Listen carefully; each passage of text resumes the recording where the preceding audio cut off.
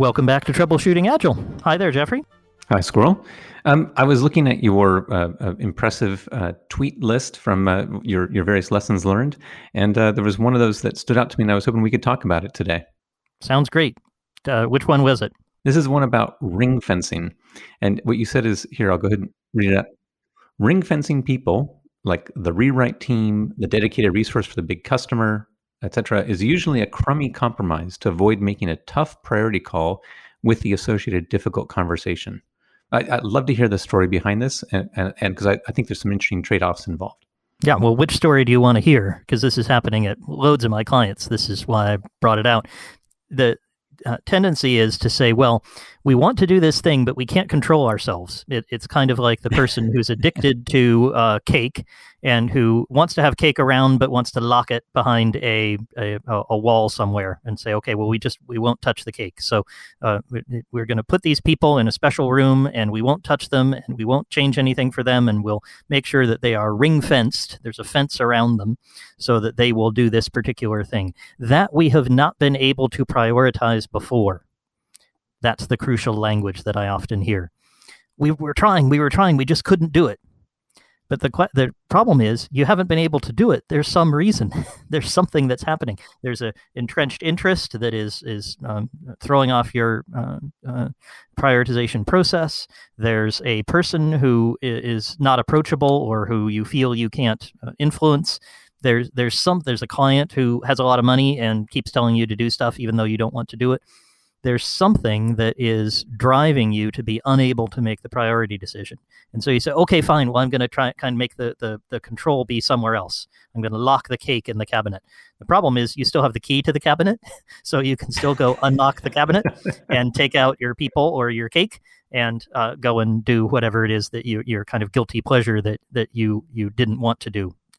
And that's what often happens is that this ring fencing doesn't solve the problem. It kind of staves it off for a short time. Okay, so this is interesting because I'm really glad we're talking about this one because the picture in my head didn't match this at all. I thought you were saying that they would establish this ring fence and it would stay in place. But you're saying that actually they say we're going to ring fence the people, but then they actually then turn around and violate it a short time later. And your case is true too. So that's the other bad thing that can happen is we ring fence these people and then they went off and did this thing and we don't quite remember why we ring fenced them in the first place, but they're still doing whatever it is, even though we really wish they'd do something else. But we can't change it because we ring fenced them. We hired a bunch of people to be in this team and we couldn't move them. We couldn't ask them to do something else because they're in the X team. And so that's equally bad. Okay, I got it. So this is really interesting to me. So because it sounds like ring fencing then is a way that people are making a pre-committed decision to say, we're going to do this, and we're going to be no longer open to discussion. That's the intent. These people are ring fenced. We're setting them aside, and we won't think about them and reconsider what they're doing. And we won't have to have that difficult conversation. We can avoid that, thank heavens. We don't have to confront this hard thing that's really bothering us. We can just put it in the cabinet and forget it.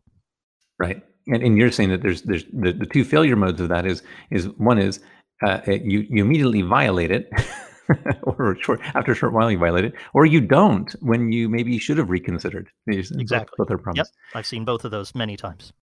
Interesting. So because I hear it, I think because you were talking about this being a crummy compromise, and that's I think what struck me about it, which is it did feel like people were saying we're no longer going to use judgment from this point. We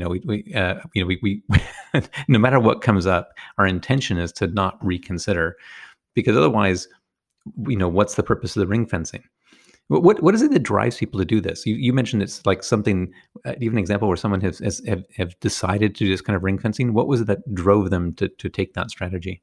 Well, it was exactly what I was describing. They when I asked, they said, "Well, we just could never prioritize this. We really wanted to do it, but we couldn't get it high enough on the priority list. So we never put it into a sprint for a developer to actually write the code. So we said, let's control ourselves.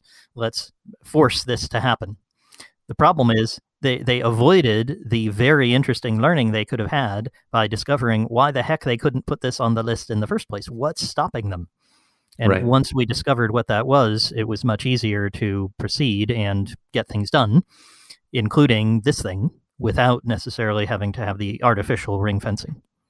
I see. Okay. So this is interesting because you're in a sense it sounds like ring fencing is being done kind of as a type of prioritization, but as a way of avoiding a prioritization conversation. Is that right? Yeah, precisely. Interesting. So it's kind of a poor way of prioritizing in a very rigid way that doesn't let you have as much control as you might like, and avoids the learning that you could get from having the difficult conversation about whether one thing actually is better than another. Right. Okay. So I think this is. I think I understand the outlines here. And what came to mind as I read this, and I thought about where people I've seen discuss this kind of ring fencing, is to say things like, we should be spending 20% of our resources on X, whatever X is, and so we're gonna go ahead and carve that out.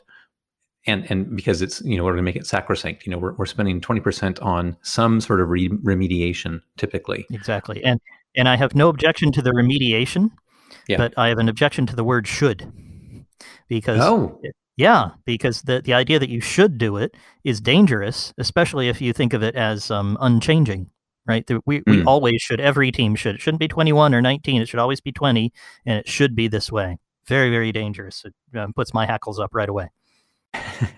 So okay, I have a scenario here because I want to test this, because one thing that I've seen is people believe that they should be doing, and I'm using the word should there, but because this is the belief that there's some sort of activity that they have trouble prioritizing, and this might be something like I don't know, some sort of remediation, like reducing risks. They have a risk backlog, or maybe they have no tests and they think they should be adding they're improving their test suite, or they think they need better monitoring in production. Maybe they think they should improve scalability. They one of these illities, something that where they don't see immediate client-facing value, or more directly, actually, is this: other things have short-term dollars attached, and they're competing with things that don't have short-term dollars attached. They have long-term dollars attached, but not short-term. Mm-hmm. And how do you avoid the tyranny of that short-term lure of sales, the promise of money soon, if we just add these features? That's exactly. It's that's the killer. Let me suggest another way of doing the same thing, and let's see how we think about this one. It's got the same kind of characteristics. It's like locking the cake in the cabinet. Let's install electrodes in the necks of all of our developers, and we're going to give them electric shocks if they haven't built a test today. And that's what they go as they start to leave the building, or when they start to log off their computer and go and they'll, oh yeah, I'm supposed to write a test today. Now, that would probably produce more tests. The problem is it would not cause alignment of the developers with the idea that tests are important. It would just cause alignment with the idea that they don't like electric shocks. So the problem is the same idea for the ring fencing, is that if you say that's the test team over there, they're going to build the tests, or each developer will spend an hour every morning writing tests. What you haven't done is overcome whatever it was, which we're not really covering in this podcast. We could do that in a future one. Whatever it is, because there's lots of different causes that are causing the developers not to say, hey, we really should write some tests. This would be a great idea. It would be something that we could do. And for others in the business to see that the short-term dollar benefit of cranking out another feature that's untested is outweighed by the long-term benefit of getting some tests in place so the feature you built yesterday still works. That's the conversation you're avoiding, either with the electric shocks or the ring fencing. And all I'm advocating here is let's try not doing those crude methods. Let's actually figure out what the barrier is and try to overcome it. That may lead to a rule like, we're going to write tests every sprint, or we're going to make sure that most of the time when we build code, we're going to add tests. That would be a great rule for the team to have, but the ring fencing or the electric shocks both seem overkill. Okay, so I think I understand here. It sounds to me like what you're valuing here is the alignment. You're saying that ring fencing, because it avoids the difficult conversation, fails to build alignment. And maybe I'm just extending beyond it, because you haven't built the alignment, then people don't have real commitment to what the policy was behind the ring fencing. Exactly. Is it something like that? Okay. And I've seen many cases where the kind of crude method reinforces the idea that people should write tests, and guess what? They write terrible tests. The scenario I have in my head where I've come across this is people say it's actually not about what the developers want, but they say that, oh, the product managers won't let us write the tests. Mm-hmm. They keep demanding we just crank out features and we never get to do anything technical. And then it's often this ring fencing comes as a tactic by engineering management to say, right, well, look, we're going to go and we're going to lay down the law here. We're going to go ahead and dedicate a certain percentage of the engineering resources and make them unavailable to the business as a way to ensure that we get this stuff done because it's so important. I'm going to put an extra lock on the cabinet. The lock I put in before, I'm going to put in 2 locks, and I'm going to put the keys in different parts of my home. And it's going to be really hard for me to get this doesn't work, right? The problem is you haven't aligned with the idea that maybe it's a good idea not to eat cake. Yeah. Okay. I'm completely with you because in this, I remember we had the article we wrote last year on the walled garden, which I think is the more extreme version of the ring fencing, which is where the technology group creates a walled garden that the technology team lives beyond. And that's kind of what we're doing with the ring fencing. You're making a very small walled garden for that group. You can go in there and you don't need to worry about the rest of the world.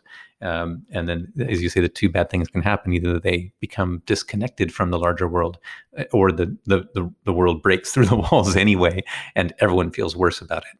So I think I understand what you're after. I really like the fact that we talked this through. What you had in mind was very different than I was thinking, but I got to say I really like the focus here on having the difficult conversations for the mutual learning purpose, and then being able to then end up with alignment and commitment as the goal. I really like that approach. So thanks for sharing that with us. Absolutely. Well, if listeners agree or disagree, if you think ring fencing is really working well for you, we'd love to hear it. We'd like to hear different points of view. If you'd like to hear us talk more about what that alignment would look like and how you would get there, we can do that too. You can find us at agileconversations.com. There's our Twitter and email and free videos and all kinds of stuff there that you can look at, which we really like people to do. And of course, we'll be back here next Wednesday with another episode of Troubleshooting Agile. Thanks, Jeffrey. Thanks, Squirrel.